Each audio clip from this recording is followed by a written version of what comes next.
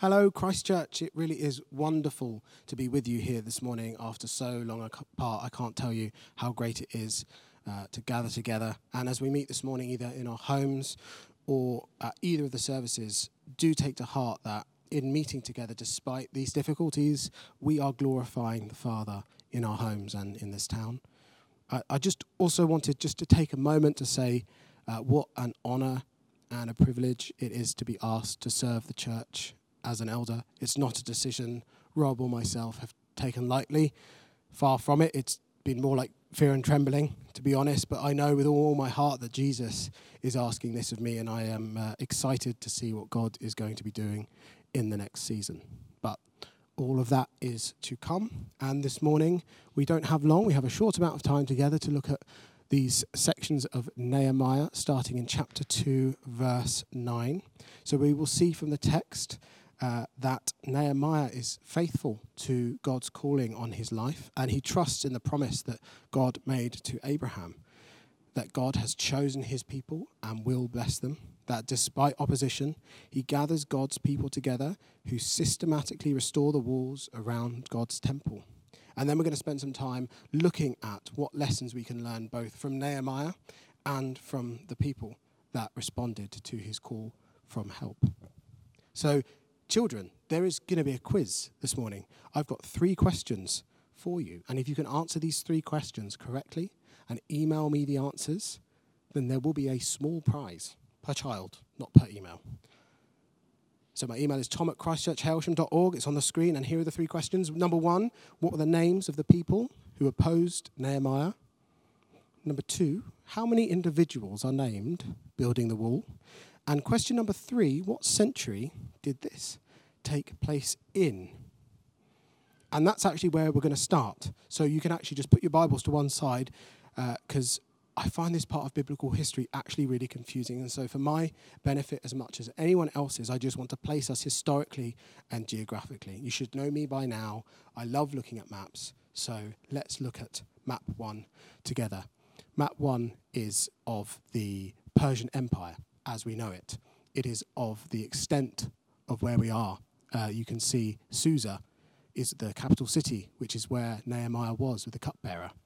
If we move on to slide 2, we can actually see where the books are historically. There we go, they're coming up now for me.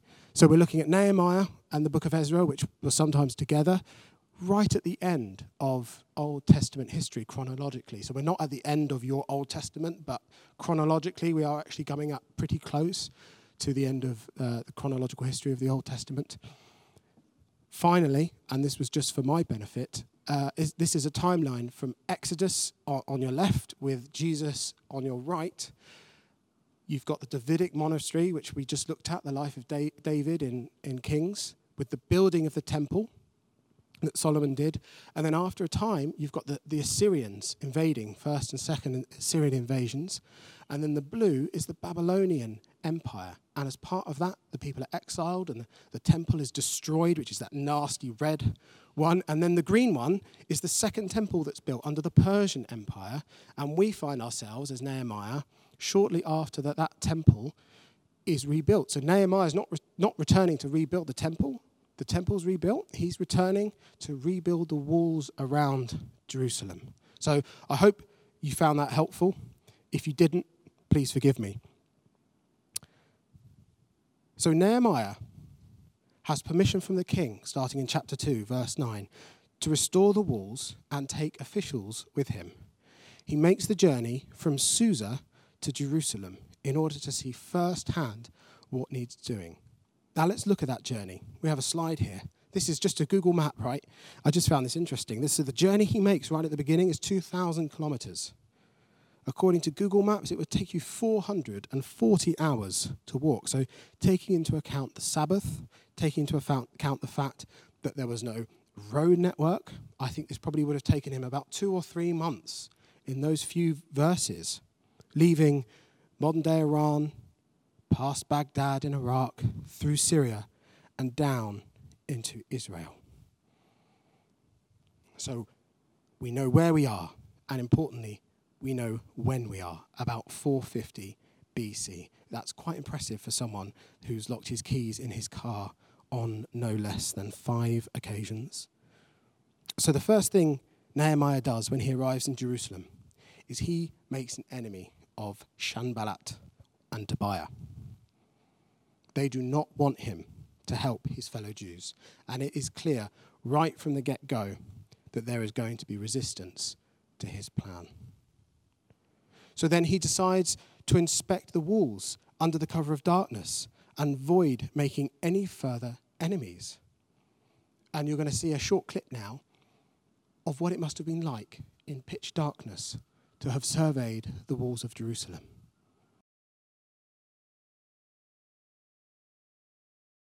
Okay, so Owen is Nehemiah. Nehemiah's job is to inspect the walls of the city during the cover of darkness to avoid any further opposition. And Owen is going to demonstrate the biblical accuracy of what I'm saying in how difficult this would have been for him. So back a bit, Owen. Back a bit, back a bit, back a bit, back a bit, back a bit, back a bit. Okay, fine. Spin round 3 times. Okay. Right, stop. Okay, so move forwards, Owen. Move forwards. He's following a maze, guys. Turn right. Move forwards. No, turn left. Turn left. Move forwards. Move forwards.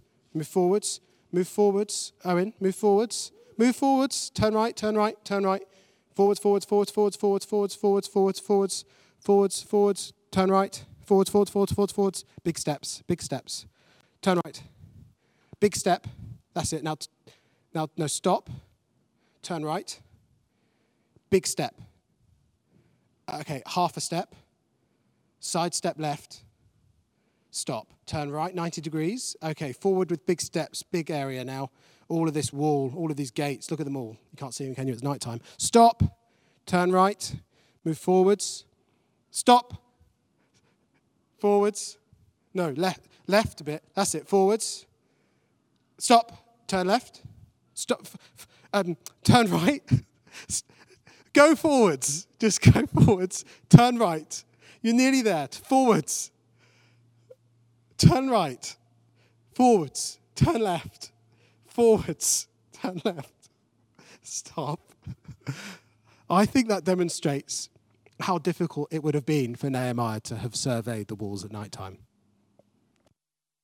Fantastic. So Nehemiah manages to see all the damages to the walls during those 3 nights. It must have been a full moon. And then in verse 17, he announces his plans to the fellow Jews. And this is where we get the return of the opposition. Old Sanballat and Tobiah, they are now joined by Geshem. And they basically accuse him of high treason.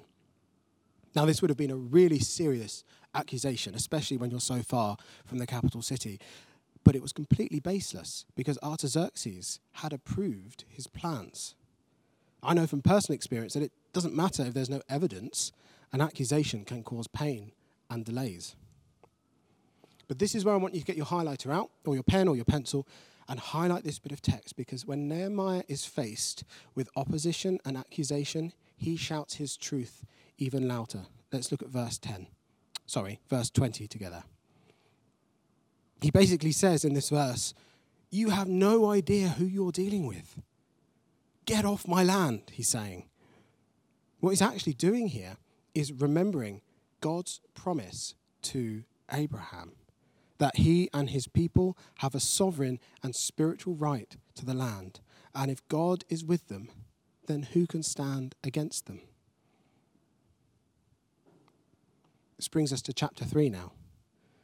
The list of workers. This is where something truly beautiful happens. The whole chapter. Just skim over that chapter as I'm reading to you. Look at it in your Bibles. It reads as one long list of dedicated, radical, generous and brave people who all in turn stand up for God's cause and systematically begin rebuilding the gates and walls around his people. We have Eliashib, we have Zaccur, we have Meremoth, Meshullam, Zadok, Joiada, Meshullam again, Jadon, Uziel, Hananiah, Rephaniah, Jediah, Hattush, Malchiah, Mashub, Shalom, Nehemiah, with different Nehemiah. So the list goes on and on. In fact, it mentions 36 individuals who, with their families, They set out against opposition and they invested their time and their money building God's kingdom on earth. This is my first point to you this morning. It starts here in verse 18. Let us rise up and build. And they strengthened their hand for God's work. Despite opposition from powerful enemies, despite the threat of attack, despite the personal financial cost, God's people rose to the occasion and stood up to be counted among God's faithful. It was a deliberate action and a direct response to what God was calling them to do through Nehemiah. And immediately, it opened them up to serious and baseless accusations and oppositions from the world, which they would have expected. They knew the dangers, they calculated the cost, and they stood up for God. And when the opposition and the trials came, they continued to stand, trusting in his covenant to them through Abraham. Now, we do not live in the Old Testament, but God absolutely has a unique calling on your life. An exciting journey of faith following our Lord Jesus. Now, we need to make sure that we stand and are counted with Jesus, despite opposition, despite the financial and personal cost to our lives, to be counted as his disciples in the world. We need to stand and be counted as Christians in our workplaces, in our friendships, in our relationships. Do you know that with the perspective I have now, I can say I think the hardest place that I have ever had to confess to being a Christian is actually the school playground.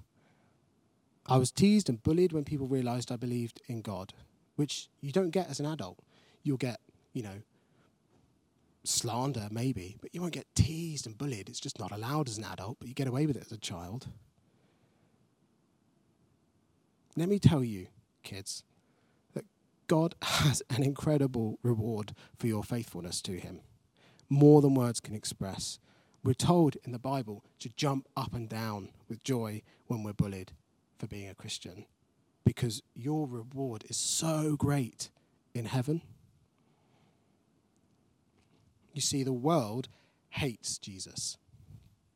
And Jesus himself said that the world will hate us for following him. That's the cost. If you like being accepted and normal, I'm sorry, because Jesus was not accepted by the world and his life was not normal by worldly standards. Neither will ours be.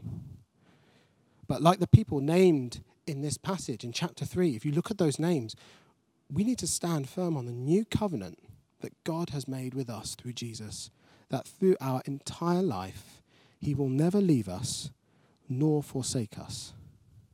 That although a life in him is going to cost us materially and physically, he will provide for us materially and physically and spiritually. Have you got friendships or relationships where the other person might not realize you're a Christian? Have you noticed in this text that God's people could not start work until they had stood up for God's cause and made themselves a target for opposition? The same applies to us. Unless we are prepared to get out of our comfort zone and enter into the world with the name of Jesus on our lips, we are not going to see God's work done quickly or effectively. And what work there is to do. If we look quickly now at chapter 3, you will see that these families worked on rebuilding the wall where they were, often where their house was. What a beautiful comparison for us to observe. God's work starts where we are, in our house, in our personal fellowship with Jesus, and if we're married, the spiritual walk of our spouse and our children. So there's two important principles that I want to draw from this last section. Firstly, there is no more obvious place in all the earth for you to serve Jesus than right here and right now, in this town, in this church, in this community. Jesus calls his followers to work, to labor for him, building his heavenly kingdom on this earth, not with bricks and stones, but with blood and bones. The people in this account, they applied themselves fully to what God was doing, and they are honored in being written down in God's word. That is such a privilege for them. But friends, God is doing something far more exciting today than he was then. Far, far more exciting. And the honor that is waiting for us who are running this race is a crown of glory and everlasting life from the Lord Jesus himself, with the words, "Well done, my good and faithful servants." The honor that we have in pursuing him, in chasing after him, in mimicking him, is so much more than they had. And they're so famous, we're still reading about them. We are the church of Jesus Christ, and he is calling for us to help him make it grow. We get one life. One life. That's all we get to serve him with. Everything else is, frankly, vanity. The world will tell you that you deserve to be happy. Oh yeah. Be rested. Be comfortable. Go ahead. Keep watching. Keep playing. Keep gaming. Whatever you do, don't start praying. Don't pick up that book. It's been a long day. God understands. Far from it. Serving Jesus in his church is not a waste of time. Social media will fill your mind with never-ending expensive holidays, the perfect home, the perfect car. If we let it, the world will continually disciple us and shape us to believe that serving the church is a waste of time and money. This is what the Apostle Paul said to the Corinthians. I'm just going to read this short section of text, 1 Corinthians chapter 3, verse 5 to 15. Actually, I'm going to read from 9. I'm going to miss out that first bit. Or to put it another way, you are God's house. Using the gift God gave me as a good architect, I designed blueprints. This is the message, by the way, sorry. Apollos is putting up the walls.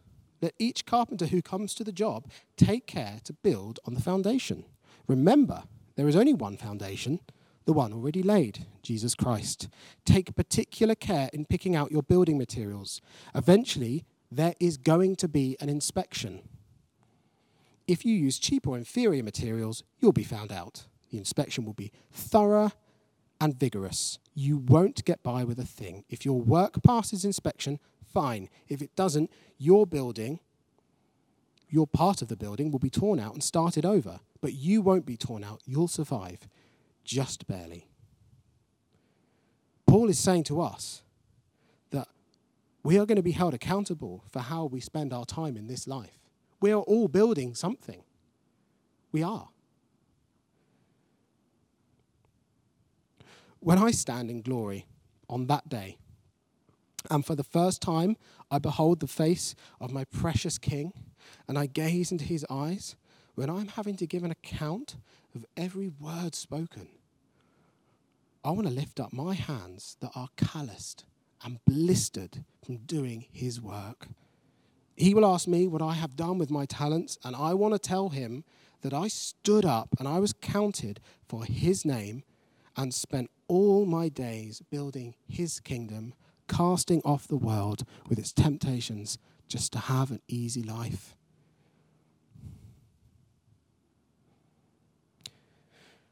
Nehemiah answered the call of God, and despite opposition, the people rose up and were counted for the good work God had for them. To those of you who are at school, God will reward you for your faithfulness to him, and he understands how hard it is to be normal and accepted. He experienced that firsthand. To those in the throes of life with its trials and concerns, stay focused on what God has called you to do. Jesus wants you to build a kingdom, and it starts where you are right now. And finally, to those wonderful people here who have reached the age of retirement or older, God's workers don't have a retirement age. You know that better than I do. Far from it. If we are taken from one degree of glory to another in our life, then those who are older are God's hardest workers. God will reward you for your work for him as abundantly. God will reward your work for him abundantly as you continue to be a role model to those who follow behind. Let me close and pray. Lord God, thank you that you entrust us with the building of your kingdom on this earth. Thank you that you chose to partner with us in accomplishing your will. Lord, we do ask for mercy for all the times that we have failed to stand up and be counted for your name, and we ask for the courage to be a faithful witness for you and to trust in your promise that you will never leave us or forsake us. And Lord Jesus, would you give us more of your Holy Spirit, that we would be strengthened for the good work you have for us. Lord, I ask you that with each sunrise we grasp everything you have in store for us and do it well, that we would live each day in the power of your Holy Spirit, full of your grace and mercy towards everyone around us, whether we are single parents or company directors or school teachers or road sweepers. Lord, would we build our whole lives on the foundation of you, Jesus? Amen.